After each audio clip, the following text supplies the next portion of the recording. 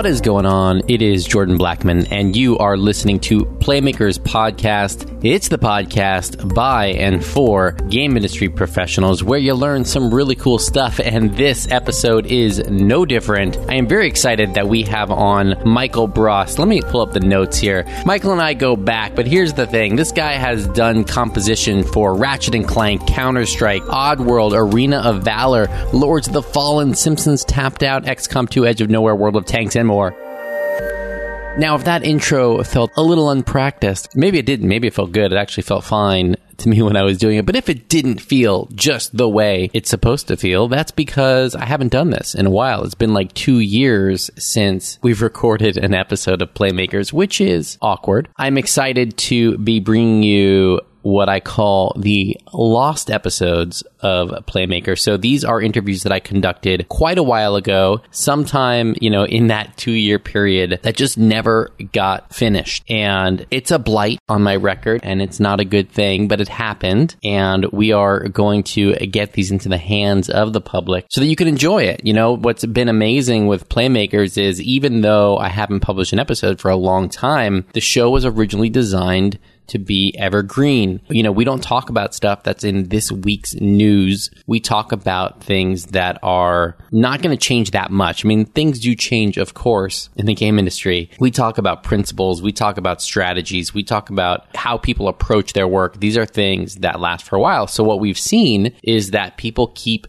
downloading the episodes very consistently. So we just need more episodes. And that is what this is all about. So I'm very, very excited to bring you this first of our Lost Episode series with Michael Bross. Michael is someone who I've had the pleasure to work with before. He is an amazing composer and sound designer. And like I mentioned at the top, he's worked on Ratchet & Clank and Counter-Strike and Oddworld and XCOM 2 and also World of Tanks, which I don't even think I got to. Simpsons Tapped Out, Lords of the Fallen, Arena of Valor. You get the idea. But, beyond his amazing resume, what we talk about in this episode is how he got started in the industry, because I think there's a lot of folks who would love to do what he does. So we get into how you might break in, and we talk about how he broke in, but we also talk about what he looks for when hiring, when bringing new people in to work under him. We talk about when in the process to start thinking about audio.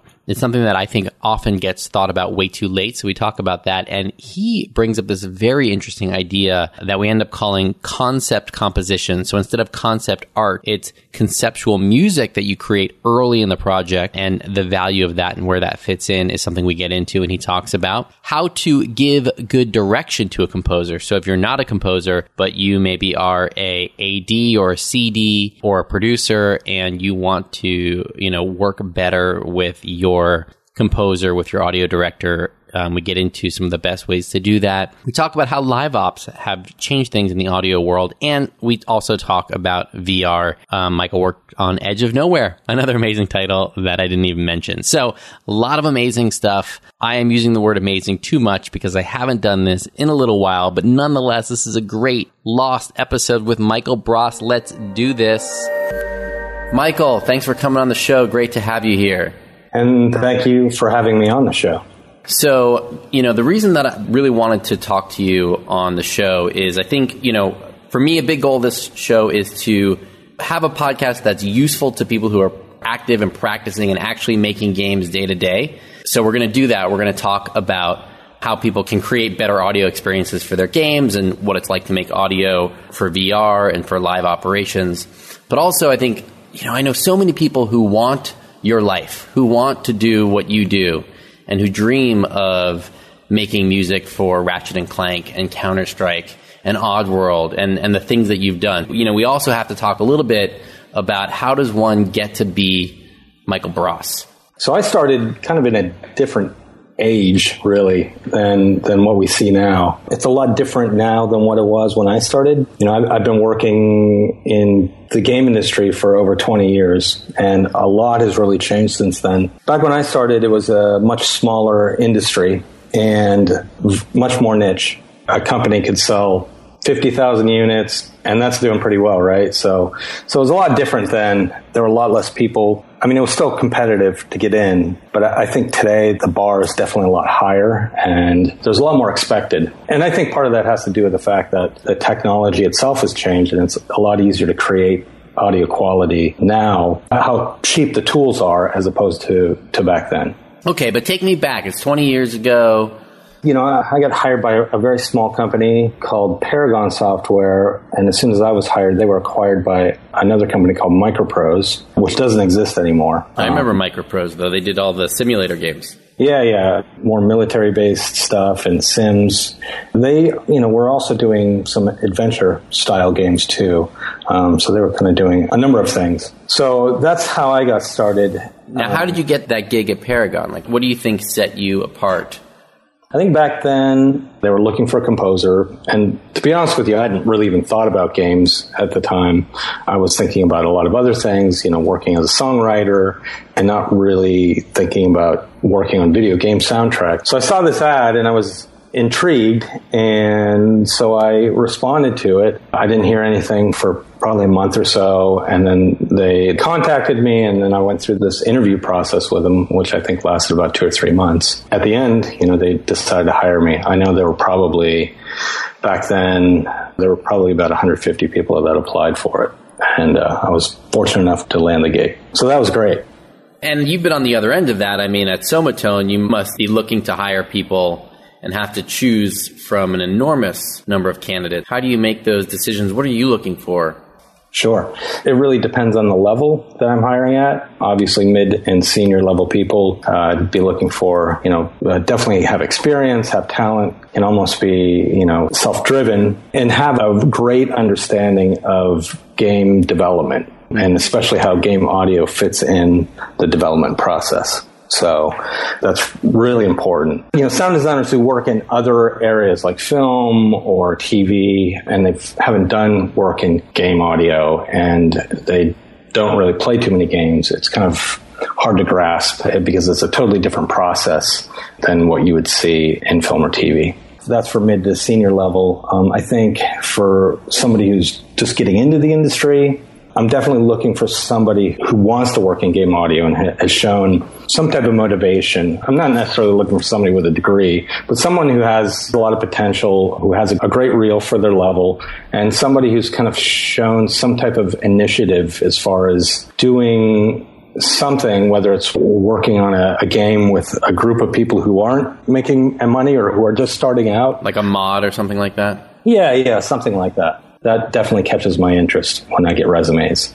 When you were talking about how making audio for games is different than for film or TV, and you ask about that in an interview, I'll tell you, the rest of development never gets asked about that in their interviews. Audio is often the last thing that people are thinking about in the development process, unless, of course, they're doing the audio. So how do you cope with that?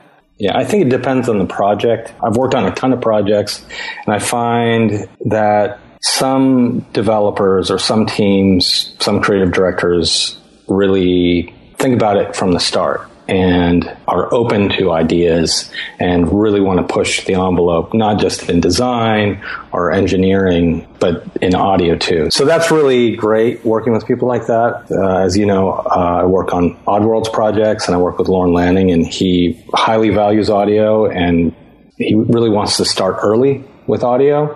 So that's refreshing. Most people are pretty good to work with, but on occasion I'll come across a producer who just doesn't really care about audio at all. So I think instances like that, it's just really having to push and be visible in the development process and really be active in pushing excellence.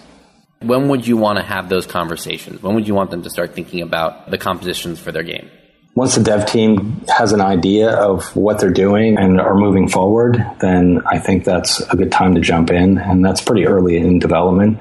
I've worked in the prototyping stage, and that's a pretty cool phase to work in too, because, sometimes the work I do gives people ideas what they're working on in terms of approach, from animators to designers. Like, oh, I like the way that sounds. Maybe we can make it look like this to kind of match that. This is the kind of character that would make that goes with this kind of score, that kind of thing? Yeah, I think sometimes it's hard to express the tone that you want to create. And I think with music, or audio design, you're able to capture that. I mean, really, music and sound design is really about creating something that you can't capture with words. Right. It's funny because people are obviously, often do concept art. You don't often hear about concept composition. That's true. But I've been actually doing concept composition in my projects. It really helps my process. And I think in certain ways, it helps the developers. I totally think it would help developers because music is one of those things that gives an overall feeling. Yeah. It's like when people talk about doing the box art before you make the game so that you the team can come together around the vision. Yes. I think a musical composition could be another great way to do that. Yeah, absolutely. I totally agree. I'm curious what it's like working on something like the Ratchet and Clank series, where they seem to take a very cinematic approach to the compositions. How does that change the process for you? Is it more like working on a movie, or is it still similar to the traditional kind of game process? I think a lot of the games where I'm creating composition or directing audio, I think they tend to be a little more cinematic in sense than a lot of other games, with Insomniac and with Oddworld. And I just completed this Edge of Nowhere project, which is also by Insomniac. So there's definitely that feeling as part of those games. I guess I don't really think about it from a music perspective, though, or from an audio perspective. I'm just approaching it as if it's not something I think about, whether the game's more cinematic or not and whether the music should be more cinematic. Maybe it comes across that way more because there are, with an example, Ratchet and Clank, you have a lot more cutscenes that are part of the story experience for the game. So maybe it comes across more that way. And I guess in that way, I am scoring actual cutscenes like a film, then it comes off that way. But really, the music for the cutscenes and the music for the gameplay, I think they're equivalent in terms of epic feel or that cinematic feel. And when you're composing it, is it kind of the same process? Like you have this moment, whether it's a gameplay moment, a cutscene moment, it's still an emotional moment, and you're just trying to find the right composition for that? Yeah, I think some people they're not always sure how to give direction. They're worried that they have to be able to speak the music language that a composer would speak, but I actually prefer that they don't. I prefer the simple type of communication in terms of what are they trying to convey. I always ask for emotional keywords for a scenario, and that helps create a much more accurate or targeted composition. Right, because if they're telling you specifically, we need timpani drums, then, they're getting a little up in the business rather than the emotion that they want, and then you can bring that out. Yeah, I think when you say timpani drums, you could take timpani drums a million different directions emotionally, right? You could have some quiet, tense moments with it. You could have bombastic. And so what really is the emotion we're trying to convey? That's really the more important thing. So what have been some of your single favorite project, and what made it so great? It's high on my list is Oddworld Stranger's Wrath. I got to do some pretty innovative things musically and from an audio perspective as the audio director, and things that were pretty rewarding. It had such a cool style, that kind of tripped out Western thing. Yeah, it was a bit of a spaghetti Western vibe, and it also had electronic elements, and it also had ethnic elements and orchestral elements. I think sometimes I hear compositions and I'll hear a composer who might be blending something, and it feels like, that's that and that's this style. But what I was really looking to do with that stuff was to really create something where you didn't say, that's electronic music or that's spaghetti Western style. It was more like I was trying to create something that was its own thing. So, okay, to wrap up with a few questions about changes in the industry. So, for example, how have the free-to-play games and, the focus now on live operations and downloadable content and ongoing content, how has that changed either the art or the business, in audio? I think it's changed in the same way for audio that it's changed for pretty much every other discipline, because you're dealing with live operations. And what used to happen, right, was a team would create a game and they would refine it until they finished it, they finalized it, and then they'd ship it out the door. And then you were done with it and you didn't really touch it again. And now, because teams are trying to get to the marketplace much quicker and create products that I guess they hope are more in line with their users' interests. They will tend to push out games that you might not think of as always being totally finished, right? I mean, definitely refined, but not totally finished. So what that means from an audio perspective, or really any other perspective or any other discipline, is you're sometimes putting stuff out the door that, I might not be totally happy with. That's probably one of the main things. And then from there, you're basically working on a game as it continues to be live, and you're continuing to develop it. So really the players get to see a game develop and refine and transform over time as they're playing it. And do you find that you get the opportunity to actually go back and make those iterative improvements? Sometimes, yeah. It's funny because I was talking to one of the sound designers who work at Blizzard, and they were telling me when they worked on World of Warcraft, they shipped, and some of the sounds they had viewed as temp, and they were planning on coming back to that material later when they had time. So after a few months, when things weren't so crazy, they went back and they refined some of these sounds, and they got rid of sounds that they thought were pretty terrible. The interesting thing was that the players had gotten so used to it. Yeah, there's kind of an uproar about some of the sounds being changed. I find that to be pretty interesting. Right, because once it goes out there, it's not totally ours anymore. It becomes the audience's as well. Yeah, exactly. Kind of to close out, I want to touch base with you a little bit on how VR is impacting the audio process. You worked on Edge of Nowhere. For Oculus, and I was curious what it was like making audio content for that platform and how that changes things, if at all. A couple things. That was my first VR title, and I worked on that over a 7-month period. I wrote a ton of music in a very short amount of time, and I actually think it came out really well. And that was released back in June, so not too long ago, just a little over a month ago. And so that was my first VR title. And then in that time, I've also been working directly with Oculus. Edge of Nowhere though it was published by Oculus, it was developed by Insomniac. So I wasn't really working with Oculus directly. But I am now working on some projects directly with Oculus and, working with audio people there too. Tom Smurden is the audio director there. And it's pretty interesting. And it's really great, but I feel like I'm learning a lot of new things because VR is a little like the Wild West. And totally. We're all trying to figure out the rules, not just audio, but design and engineering.